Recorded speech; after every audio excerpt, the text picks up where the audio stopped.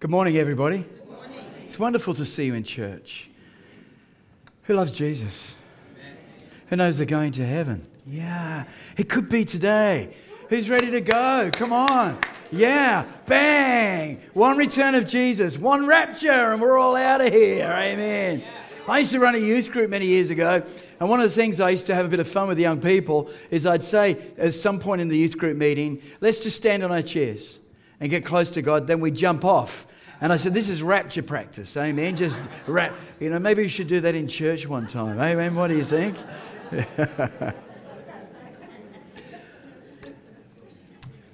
I'm going to ask you all right now just to indulge me. Yeah. I'd like us to sing another song. I just want Rochelle just to come up. That's okay. She doesn't even know where I'm going with this. But there's a song that I sing every second Monday with 34 people who've got dementia. I'm not suggesting anybody's got dementia here. Well, you might have, I don't know. But, and Rochelle and I, we do a little service there. And we sing hymns. But one of the songs that sets everybody on fire is If You're Happy and You Know It. Would you like to stand with me? Come on, let's sing it. If they can sing it, we can sing it too. So here we go. You ready? If you're happy and you know it, clap your hands. If you're happy and you know it, clap your hands. If you're happy and you know it, then you really ought to show. If you're happy and you know it, clap your hands. Again.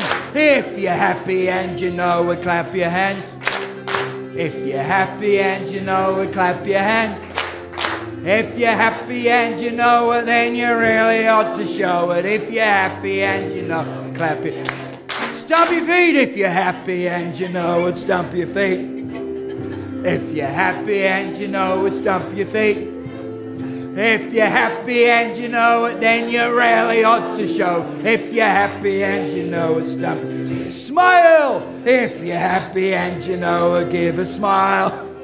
If you're happy and you know it, give a smile. If you're happy and you know it, then you really ought to show. If you're happy and you know it, give a smile. One more time. If you're happy and you know it, clap your hands. If you're happy and you know it, clap your hands.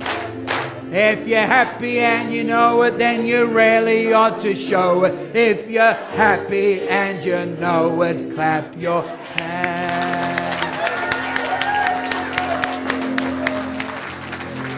Father, we just thank you, Lord, that you've saved us. Thank you, Lord, that we're born again. Thank you, Lord, that you've put your favor upon our lives.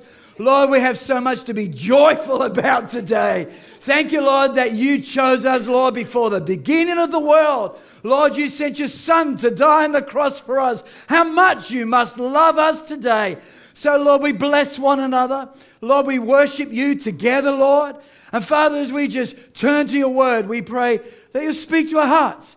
Pray for everybody in this building. They're here today because you wanted them to be here. And we pray every one of them, every person here that will have an encounter with you as we hear the word of God. Thank you, Holy Spirit of God, that you're with us. Thank you, Lord, that you're blowing upon our hearts today. And we say to God be the glory in Jesus' mighty name. And everybody said, let's give the Lord another hand. Amen. You may be seated. Hey, you're all good sports. Thanks for indulging me with that song.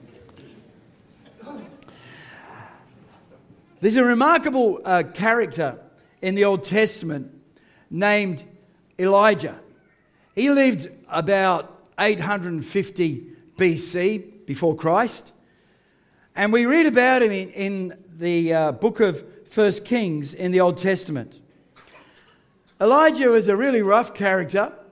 He was a tough character. And he just loved the Lord desperately, just like you do today.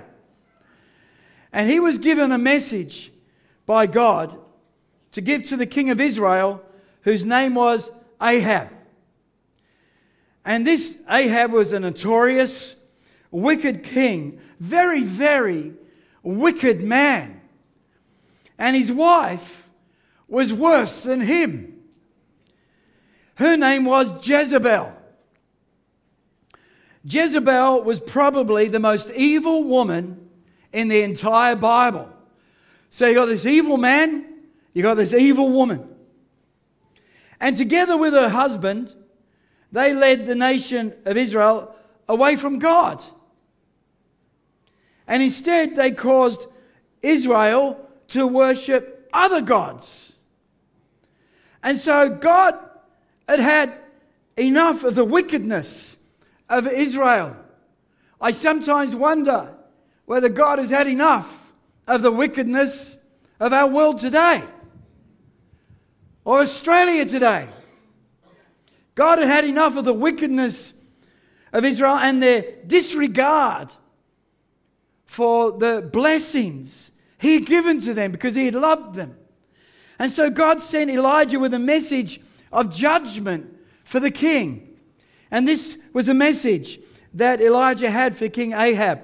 He said, "As surely as the Lord, the God of Israel, lives, the God I serve, there will be no dew or rain during the next few years until I give the word."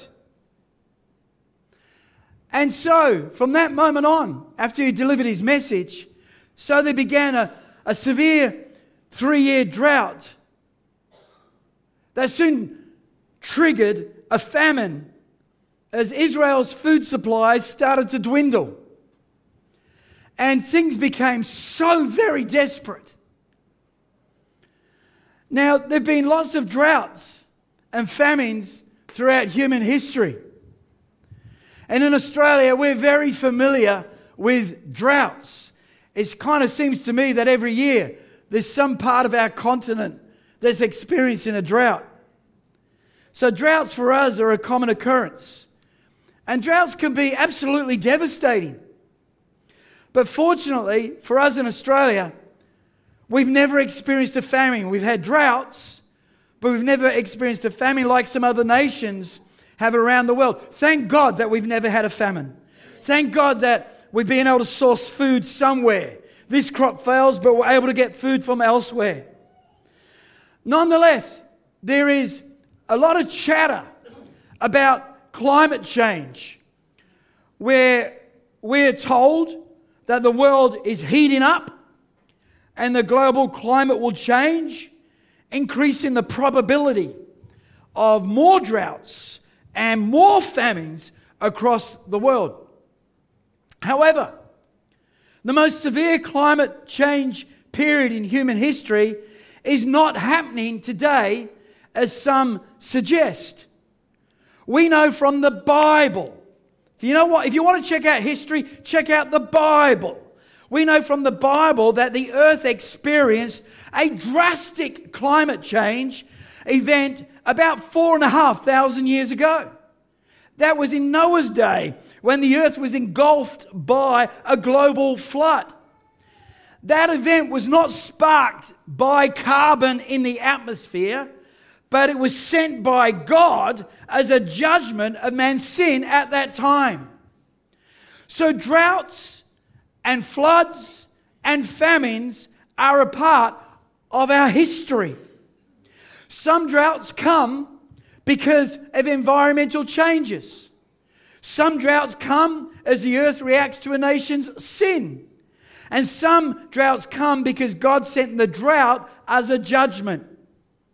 In this story, God sent the drought to Israel as a warning to Ahab and Jezebel and the leaders of the nation to turn from their sin. It was a warning. But the drought did not just affect Ahab and Jezebel. It affected everyone in that region and everyone living in Israel. The drought affected good people. The drought affected bad people. The drought even actually affected Elijah the prophet himself. He belonged to God. He brought the message, but it affected his life as well. And when droughts and disasters and war come to a nation, irrespective of its reason for happening, lots of people suffer because of it. Now, we're very fortunate to live in a politically stable, wealthy, and well-resourced country. And that's why people want to come from other countries to live here in Australia. However, Australia is now in a season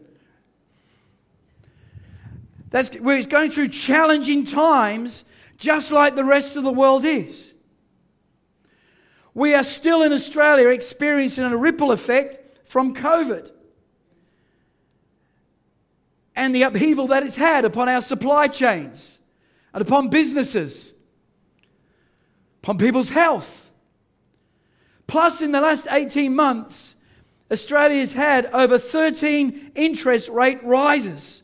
13 in 18 months. Along with rising house prices and large increases in rental payments across the nation. And if you don't have a mortgage today and you own your own home, you're very, very blessed.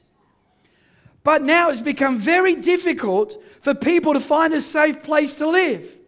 And we meet them regularly. People who can't afford to keep their house. People can't afford to pay the rent. In addition, the cost of living has escalated. And so people really are feeling the pinch. In addition to that, there's many social problems. Terrible social problems that are causing suffering from family breakdown. So many families are just falling to pieces. And other social problems like mental health issues or depression is an epidemic of depression. And loneliness. Never underestimate how damaging loneliness can be. That's why church is so important. Do you know when we do meet and greet in church, one of the reasons why we do meet and greet is because there's something powerful about giving somebody a handshake. Do you know there's people who come to real life church who live by themselves and they haven't had somebody touch them all week long? But you can come to church and somebody will give you a hug. Somebody will shake your hand. Meet and greet's not just a trivial thing. It's blessed each other in the name of Jesus. People suffer from loneliness. People suffer from all manner of addictions, and that's well documented, especially addiction to drugs. In fact, while Pastor Raju was saying how we're going to go and pray over at the park on Sunday and sing and worship, Rochelle just leaned over to me and said, and pick up the needles while you're at it. Many social problems. And the list goes on. There's a lot of pain in Australia. So many people have terrible pain. And there's also just a lot of anger. People are just angry. You don't want to cut off anybody on the roads.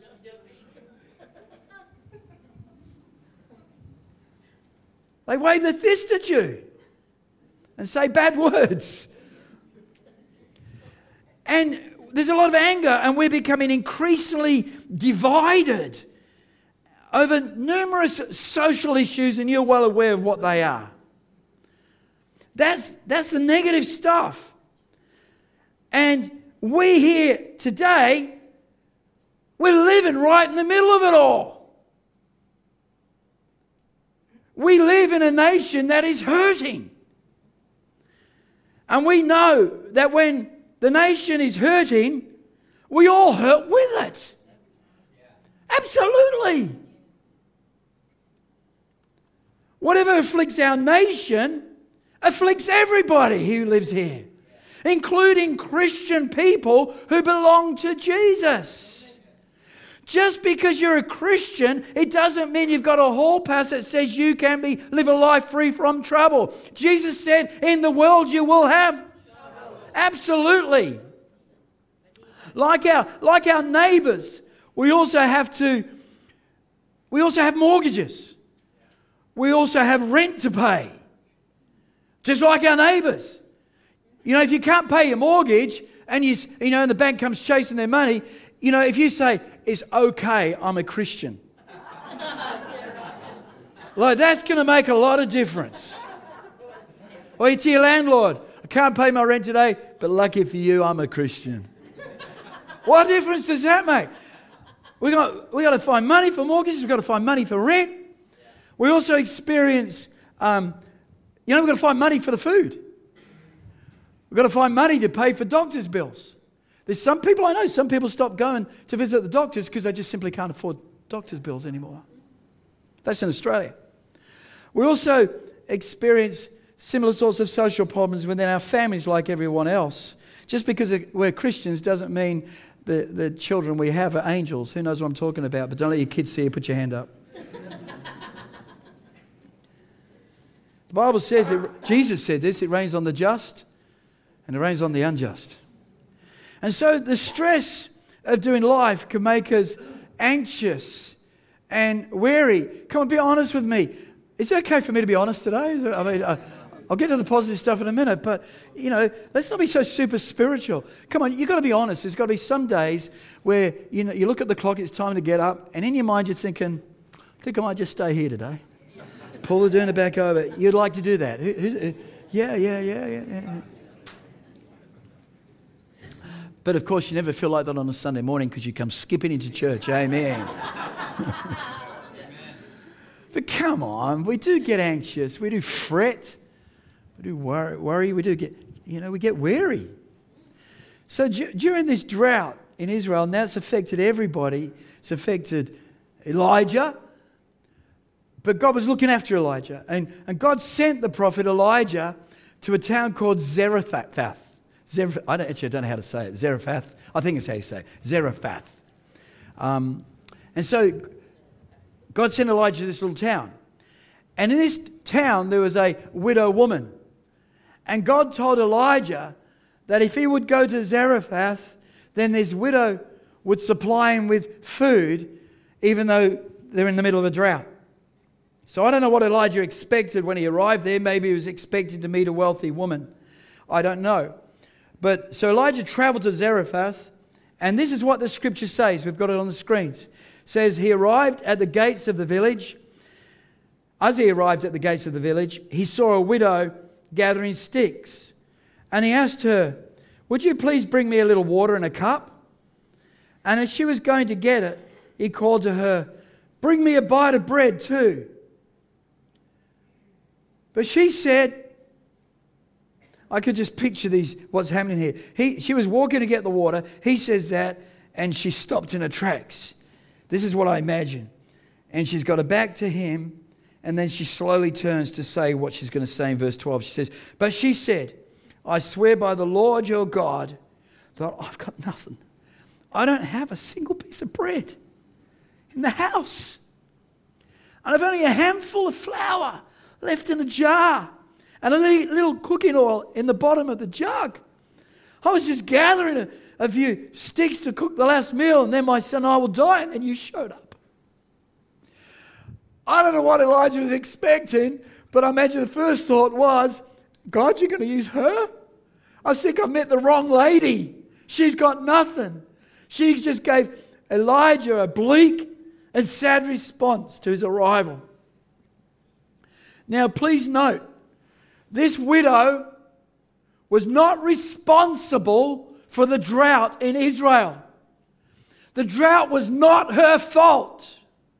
And neither was it her son's fault. He had nothing to do with the drought. It was Ahab and Jezebel's fault. But still, this widow and her son were suffering terribly because of circumstances way beyond their control. And there was no Centrelink, there was no social welfare to help her, and nobody from DCP would show up and come and rescue her child. And so this lady had given up all hope. She had become hopeless. She'd done everything she could think of to keep her son and herself alive. But now she'd just run out of options. She was exhausted. She was tired. She was hungry. She was probably depressed, and she was afraid. What was she to do? And in the same way, our situations in life can be very discouraging. And life can be very unfair. It's not my fault. Why did they put the rates up? It's not my fault. What is going on? I don't deserve this. No, you don't. But it still happened. Things happen outside of our control, oftentimes for no logical reason. The world is crazy because it is a fallen world where bad things happen. And then when you get a run of tough... I'm really depressing everybody this morning, aren't I? I'm just talking real, and then we'll turn it around. But when you get a run of... I hope people aren't turning off the Facebook saying, I can't listen to this. Hang in with me. But you know when you get a run of tough situations, have you ever had those days where you go to the car and the battery's flat? And then, I'll tell you about one day I had. I don't know if I told you about this day, but I think I did tell you this. One time, one of the worst days, I got this nice job in the city and I was driving to work and I dressed myself up because I had a business meeting to go to and I was very excited about it. Nice pants, nice shirt. I was driving down the freeway, where the lanes merge. I hate merging lanes because people don't know how to merge properly. Anyway, I got a flat tyre under the Canning Bridge over the Mitchell Freeway. Quinana. Where do you park? And I was on this lane, so I had to go in the middle of the road. Not a problem, Rob. I've got a spare tyre. So I pulled out the spare tyre, got a little bit of grease on my nice shirt. I was handling it okay. Thank you, Jesus. And then I went to put my spare tyre on, but Rob, it was flat. This was before mobile phones. But they've got those phones along the freeway. Not a problem. I'll just go and ring on one of those. If you try to cross the freeway in peak hour traffic,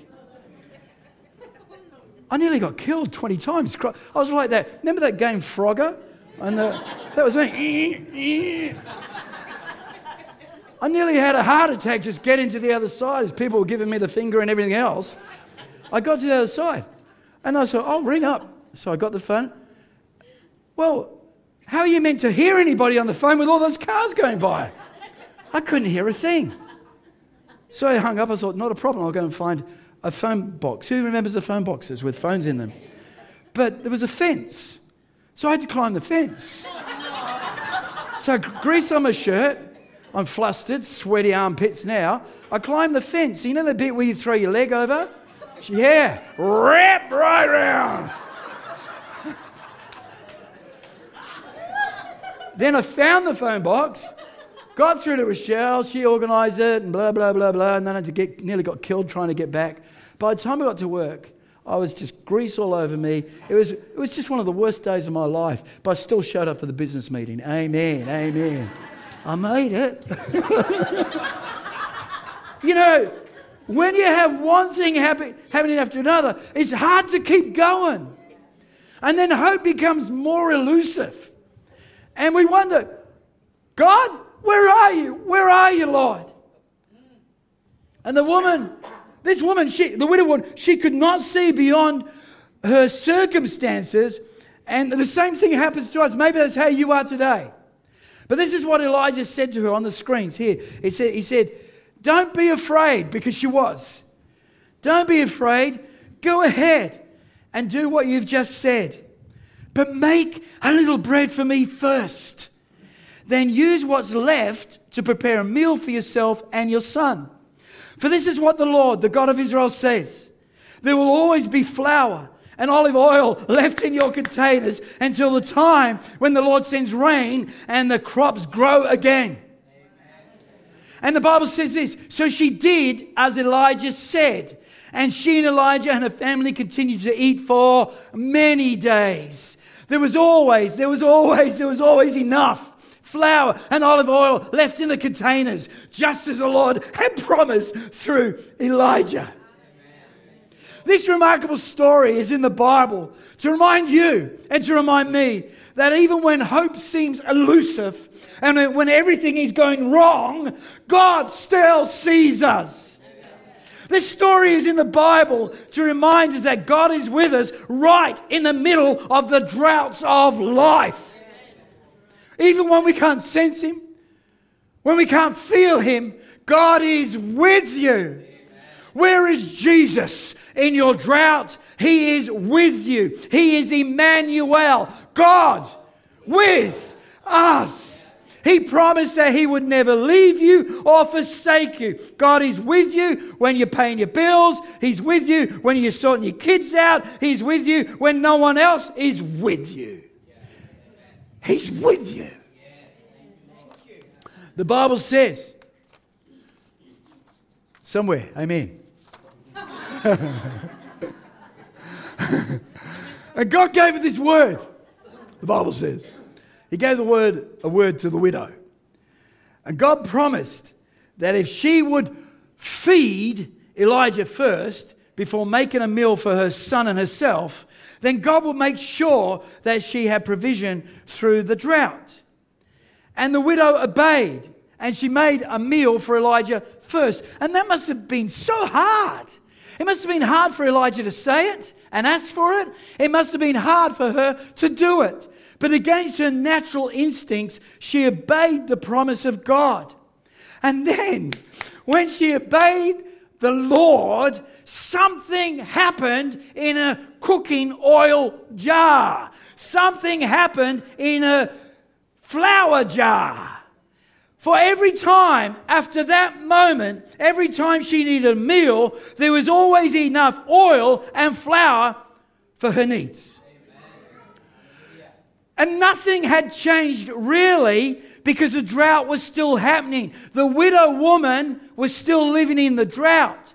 But God provided for her and her son, and she survived and she thrived because God is bigger than droughts. God is bigger than rate rises. God is bigger than problems at home.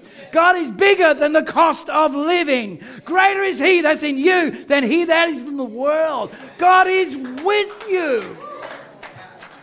And the widow of Zarephath, she wasn't destroyed. She didn't die. What a great story. God brought her through, and God will bring you through as well. Yes, He will. And now Elijah, he represented God. We've got to remember that. It wasn't just some guy. He represented God, and she recognized that. Elijah represented God to the woman, Zarephath.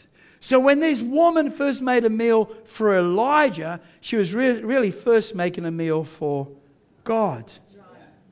She put God first above her immediate needs and her pain.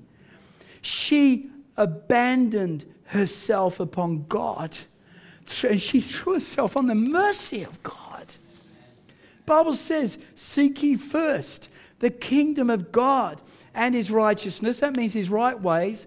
And all of these things shall be added unto you. And that's what the woman did. When the widow woman fed Elijah first, she was putting God first. And putting God first is an act of worship. That's what's going on here. You know, worship is not limited to singing and lifting our hands, and that's certainly part of it, a very important part of it. It's not limited to that. Worship, in its purest sense, is where we abandon ourselves to God. We give ourselves over to God, and we acknowledge that He is first and foremost in our lives. It's where we let go of our self-sufficiency. We let go of trusting in man, trusting others, and we humbly throw ourselves upon the Lord and we cling to Him. I will not let you go until you bless me. And that's what the woman did. And she abandoned herself to the mercy of God. And God could not help but respond to her in the middle of her dire circumstances. She's not the only one in the Bible who did this. David, the giant killer, did the same thing as the woman of Zarephath when he also was at his lowest point in his life. There was a time before he became king when his own men were so angry with him that they spoke of stoning him to death. They really did. They, along with David, had their families kidnapped. And these men, and they'd been loyal to David for so long, they just were so upset themselves. And They just had to be angry at somebody, and they directed their anger at their leader who they loved, but now they wanted to kill him. And the problem was, David had stuffed up. It was completely his fault. And he'd caused pain to them, and he had pain in his own family being kidnapped as well. It was his fault. And David was distressed. He was depressed. He was deeply discouraged. He had nowhere to turn. Everything that was important to him had been stripped away. But the Bible says that in the middle of his darkest hour, David found strength in the Lord his God. Who do you turn to at your darkest hour? Turn to the Lord. Yes. In his hour of despair, he found strength in the name of the Lord his God. How do you find strength in the Lord? Well, we know Isaiah 40 verse 31 tells us. It says, those that wait upon the Lord shall renew their strength. Those that wait upon the Lord shall renew their strength. Those that wait upon the Lord. Those who abandon themselves on the Lord. Those that worship the Lord, they in the presence of God shall renew their strength. God rescued David that day, and those men remained forever then loyal to him, and they got their families back. But God rescued David when David abandoned himself to the mercy of God. At your darkest hour, throw yourself upon the mercy of God.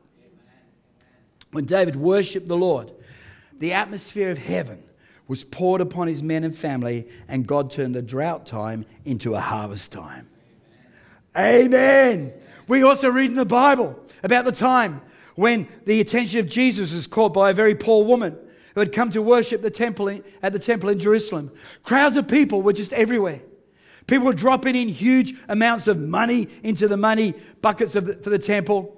But this very poor woman came along, and she dropped in two very small copper coins. And these two coins had very little value. In today's value, it'd be like something like 45 cents. It really is. It was about 45 cents she put in there. Yet Jesus said this. He said, this widow woman, or this poor widow, has given more than all the rest of them. For they have given a tiny part of their surplus, but she, poor as she is, has given everything. She's given everything she has. Something was going on with this lady, this nameless lady. Something was happening. Let's read between the lines. What was going on in her life? Her actions showed that she was throwing herself upon the mercy of God. She had nothing left. This is it, God. I'm throwing myself, everything upon you. She gave the Lord everything she had. And it kind of sounds like she was in the middle of her own personal drought. And so she gave to the Lord as her worship to him. She abandoned herself on the mercy of God. And no one noticed her. No one noticed this lady except one person. Jesus noticed her. And he's the only one that really matters. Jesus always notices those who worship him. Jesus always notices when people abandon themselves to him and his mercy and to his faithfulness. Jesus notices you, and he loves you deeply. Brothers and sisters, in conclusion, things in Australia are going to get worse. The world's falling apart. And there's no doubt about that. But let's not give way to fear. Don't give way to fear. Rather, in the middle of the ups and downs of life, remember to put God first, whatever the season. Worship God. Trust God. Abandon yourself to the mercy and love of God. And though the droughts come to you and to your family, God will bring the atmosphere of heaven onto your jar of oil and your jar of flour in Jesus' name. He'll provide for you. He'll provide natural things, but also provide you with wisdom. And he will provide answers to your prayers. It doesn't matter what the nation is going through. It doesn't matter what the price of fuel and food will be. It doesn't matter if the economy collapses or even if a famine came. When you worship, when you put God first, when you abandon yourself to God, he will sustain you, he will protect you, and he will bring you through by his mighty power in Jesus' name. Now, I'm really serious about this today. May the Lord seal this word in your heart for future years. Because I don't know what's ahead for you, but I know God is with you. May the Lord bring this message back to your remembrance in times of drought, either physically or in your family, whatever. May this word be sealed away in your heart in Jesus' name. Amen. I was wondering if you'd stand with me. I just want to capture a moment where we could just abandon ourselves upon the Lord. I've asked the team if they would be kind enough just to sing a few old songs that most of you know, or perhaps. One of them is Turn Your Eyes Upon Jesus. Also wants to sing I Exalt Thee. And I also want us to sing Because He Lives, I Can Face Tomorrow. And whether you're up or whether you're down, over the next couple of minutes, would you worship with us today? Would you do that? And maybe you are in a drought. Well, throw yourself upon the mercy of God. Turn your eyes upon Jesus. Let's sing.